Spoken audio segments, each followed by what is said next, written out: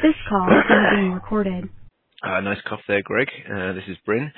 We're chatting after the Spurs game, but we've got a lot to get through because unfortunately we had some technical issues for our Man United pod in that we were on the phone and unfortunately it kept on cutting out. So we've got some great material that I've still got, but it's in 3 parts and it's like 2 minutes each part. So we gave up on that.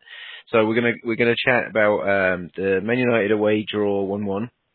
Then we got Genk midweek, where we won 4-1, obviously, and then Spurs the 2-1 win yesterday at Anfield. So Man United, Greg, it was all about VAR, wasn't it? A lot of chat about VAR after that one, the pros and the cons and the rights and the wrongs of it. But I guess what were you thinking going in the day of? Like obviously no Salah, that was a bit of an issue. Yeah, I was. Excuse my cough again. I was super confident, to be honest. This was before I saw the lineups. That kind of little bump in the road, but I really was super confident because we've got to be honest and say United aren't the United that used to beat us handily, and we used to fear going to them. They were, I think, fearing us coming there, or the fans. A lot of the fans actually were, you know. So I was super confident. I had no doubt we were going to win. I saw the lineup, De Gea back. I'm like, ooh, you know. And automatically I'm thinking, if he has a blinder, there's a chance that they could get a draw.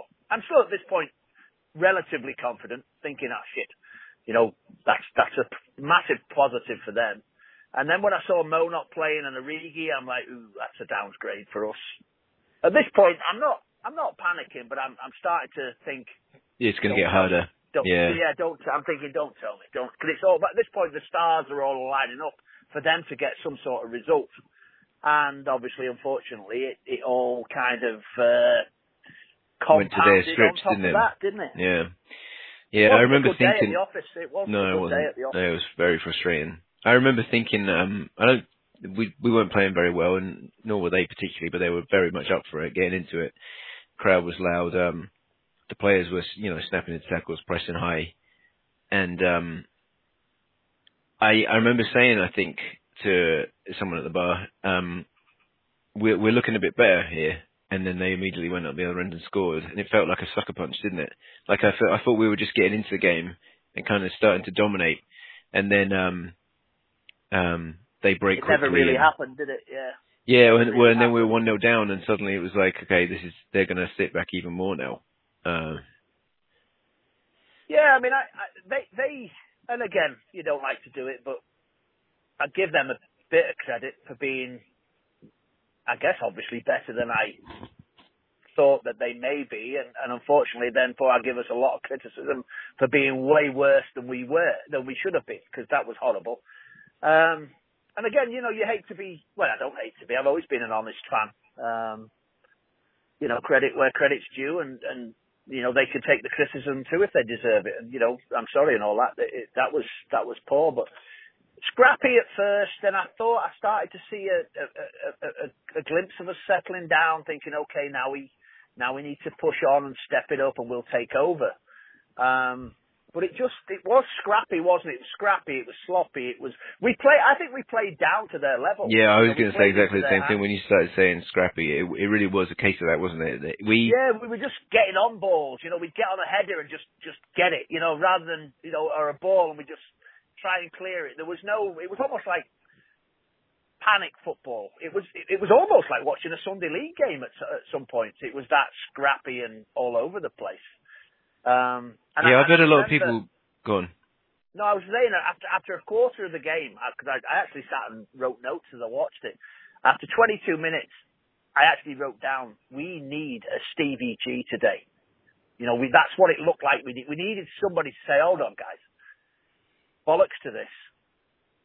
I'll take care of this shit, because nobody was, and it was playing perfectly into United's hands.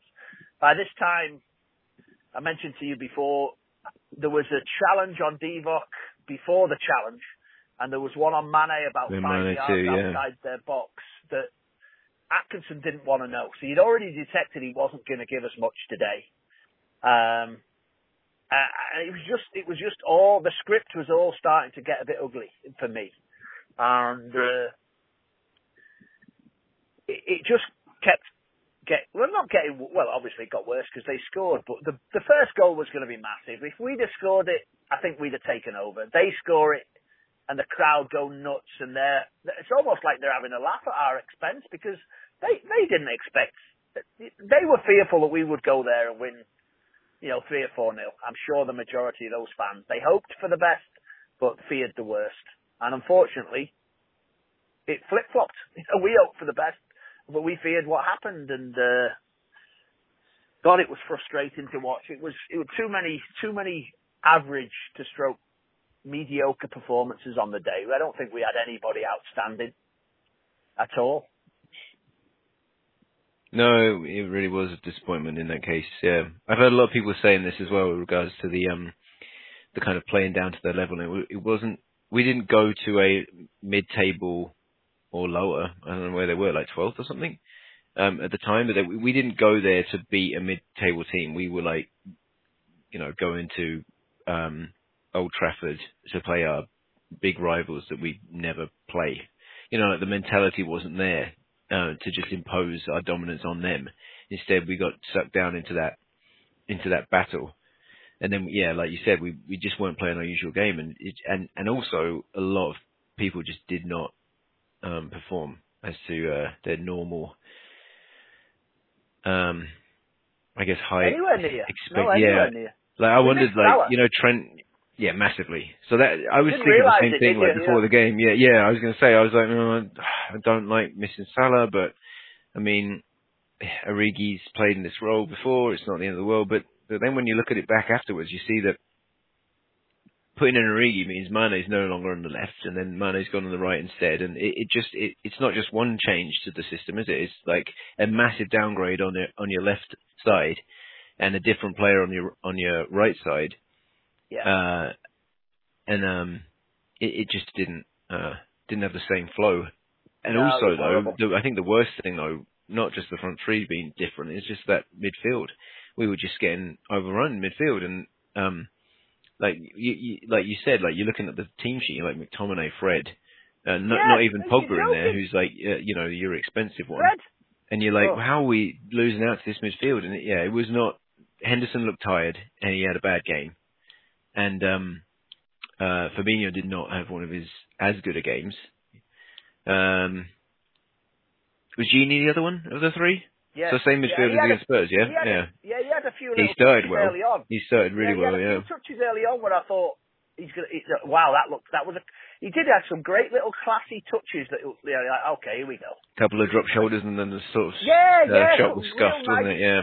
And then I thought to myself, here we go. That's the first sign of us getting going. And it never happened. It was just, it was, and again, obviously I've always said I've been an honest fan and somewhat pessimistic, and I've got super high standards because of what I saw as a kid and a young man growing up.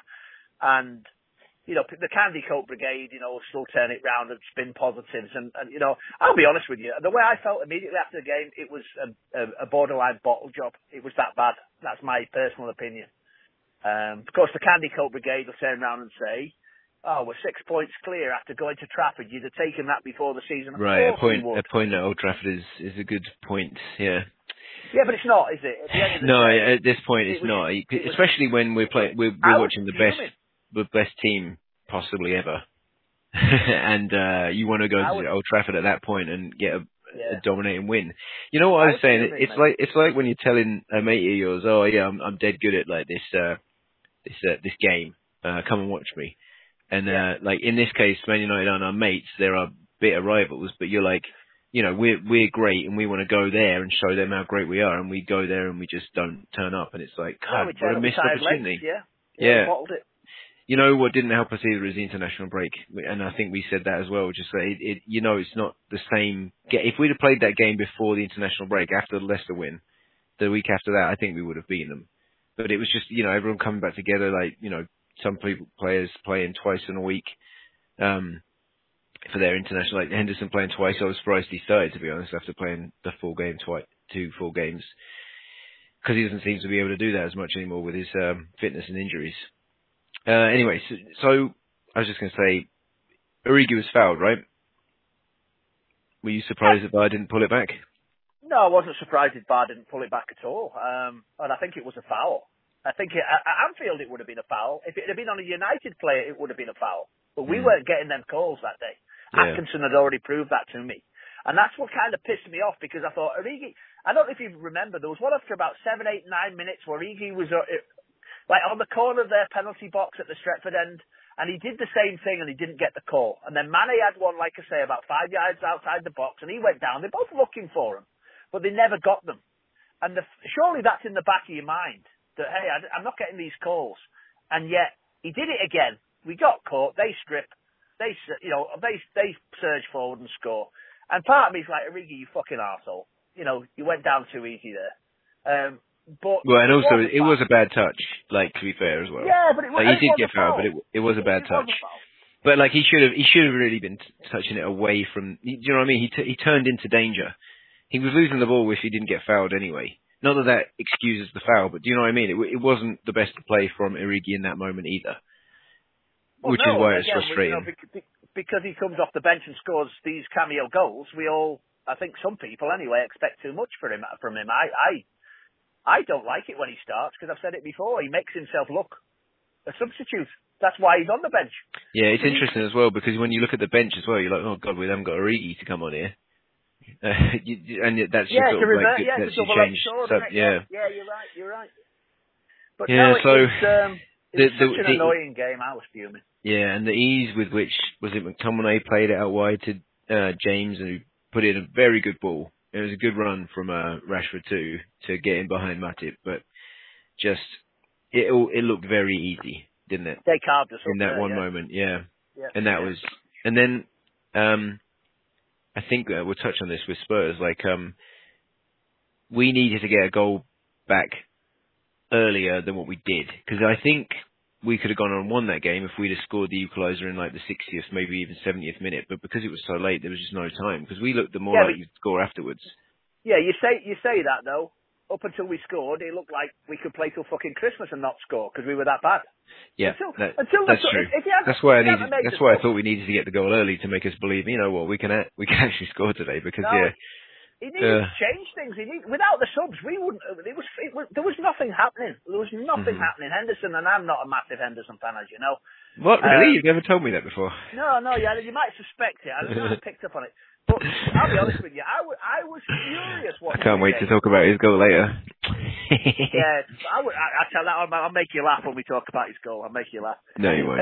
I've decided not to. No. Anyway.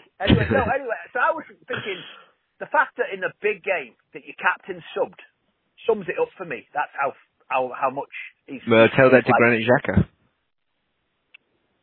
Well, yeah. I mean, but he's.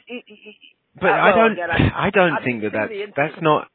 Sorry, go on. I'm just saying I didn't see the Xhaka, whatever he's called, Jika, whatever he's called. I didn't see that incident. I don't know what's going on. I didn't see what sort of game he had.